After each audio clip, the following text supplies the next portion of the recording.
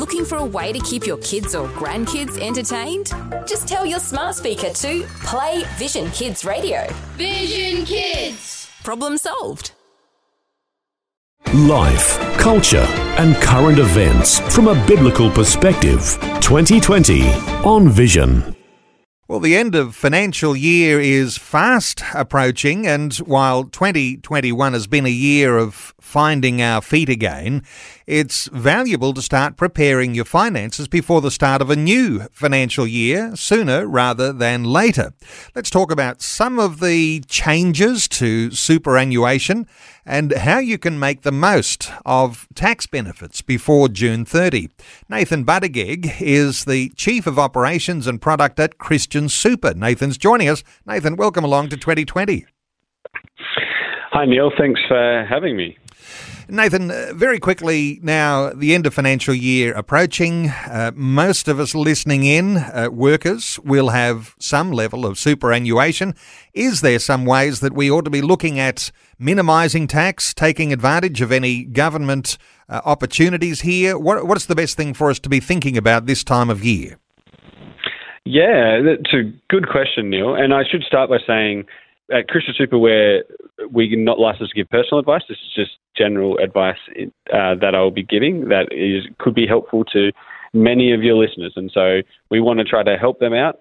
And so I will talk through a few of those points. And as you alluded to right then, probably one of the biggest ones for people who are earning a lower level of income, there is a real opportunity to make a small superannuation contribution. It can be any amount, to be honest, up to $1,000. And the government will, if you're earning under a certain threshold, the government will actually make what they call a co-contribution. So this is where the government you put some in and the government will put some into your account.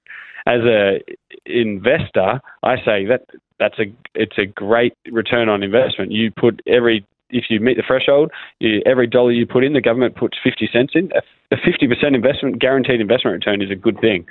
And so for individuals who are earning under $40,000, $39,837 to be exact, if you put $1,000 in, the government will put $500 in.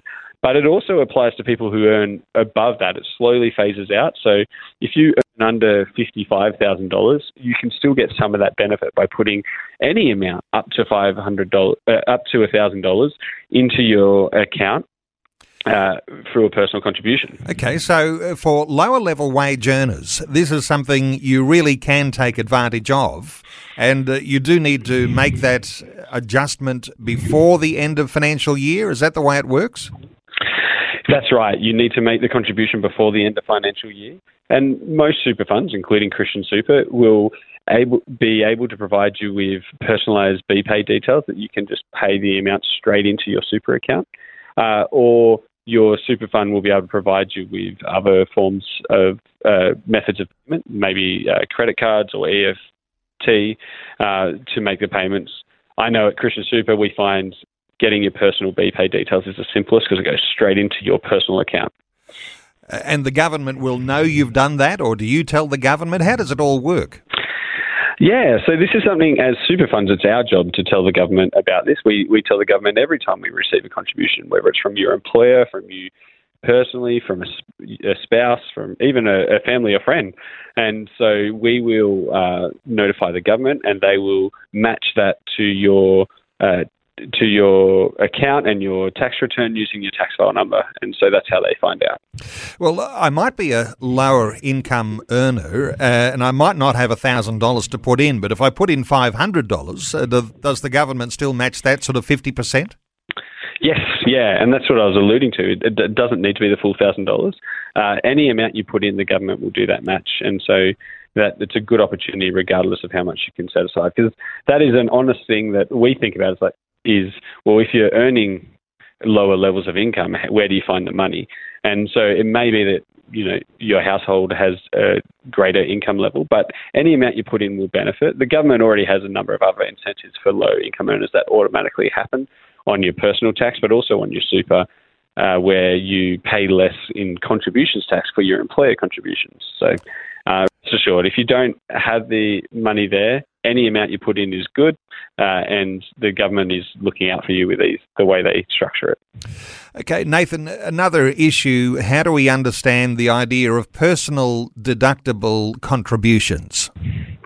Yeah, so this is more for people who earn a little bit more, is that when your employer makes a contribution, that's paid before income tax, so you don't have to pay your personal income tax on that. But the government allows you to make personal contributions to super that also are tax deductible or before tax. And so using that same method I talked about before, of BPay or EFT with your super, you can make a contribution to your super account.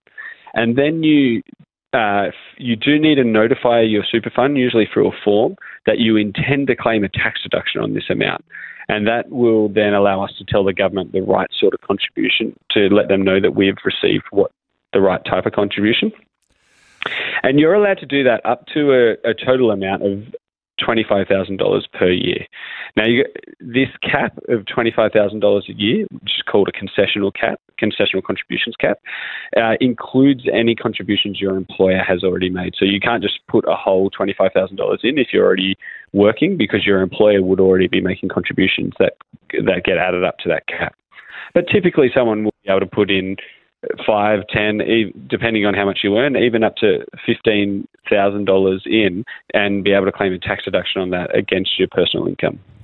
And no doubt lots of us would be thinking, wouldn't it be nice to have a spare $25,000 to top up our super? But not everyone does, but there are a lot of people that do have that, and especially are interested this time of year, coming up to tax time, to make the most of every circumstance that they can. Hey, there's also an issue around your spouse and making contributions here. How does this work for married couples or married couples in business? What's the spouse contribution issue? Yeah, so that is another opportunity where you can save some tax as well. Typically, you find that the spouse contribution tax offset that you can get access to, I'll talk a bit about in a moment, works after you've maximised your contributions cap, after you've maximised the amount you can deduct from your personal tax. But there is this opportunity where you can put up to $3,000 into your spouse's account, and you get to claim a personal tax offset. The accountants out there will explain the difference between an offset and a tax deduction, but an offset is more valuable than a tax deduction. And so once they've already figured out your final tax bill, then the offset gets deducted. And so you can get up to a $540 offset. There are conditions that apply about how much the spouse can be earning, and you can look up the ATO website or the government Money Smart website that talk through those things. But particularly for people who have already used one or both of those first two we talked about, the government co-contribution or the deductible personal contributions, this could be another opportunity where you contribute to your spouse's account. Nathan, these might be good ways to take advantage financially when you've got that spare cash on hand. Once you've exhausted those, let's talk just for a few moments perhaps about the idea of giving spare cash in a tax-deductible way. There are organisations this time of year, Christian ministries, all sorts of organisations that can benefit from spare cash and getting a tax deduction for those. What's your encouragement to people, once you've fixed your super details and you've got your own personal finances worked out, about doing something additional? Yeah, definitely.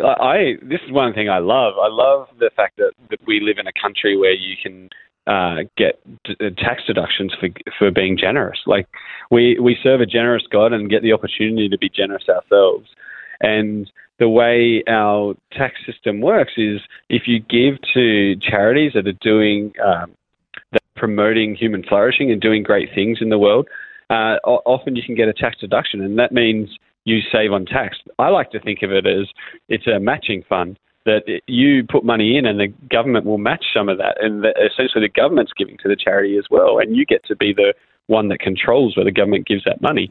And I think it's a great opportunity to think about at the end of financial year of, maybe maybe you're going to go over a certain tax threshold where you will have to start paying more tax, and there's a great opportunity to start giving to those charities and not-for-profits and church-based programs that meet the tax-deductible definitions, that you can actually help do some great things for the kingdom while also preparing your finances as a good financial steward.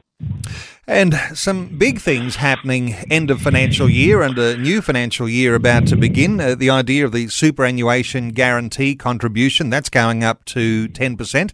Not everyone thinks it's all good. Lots of pressure on businesses there.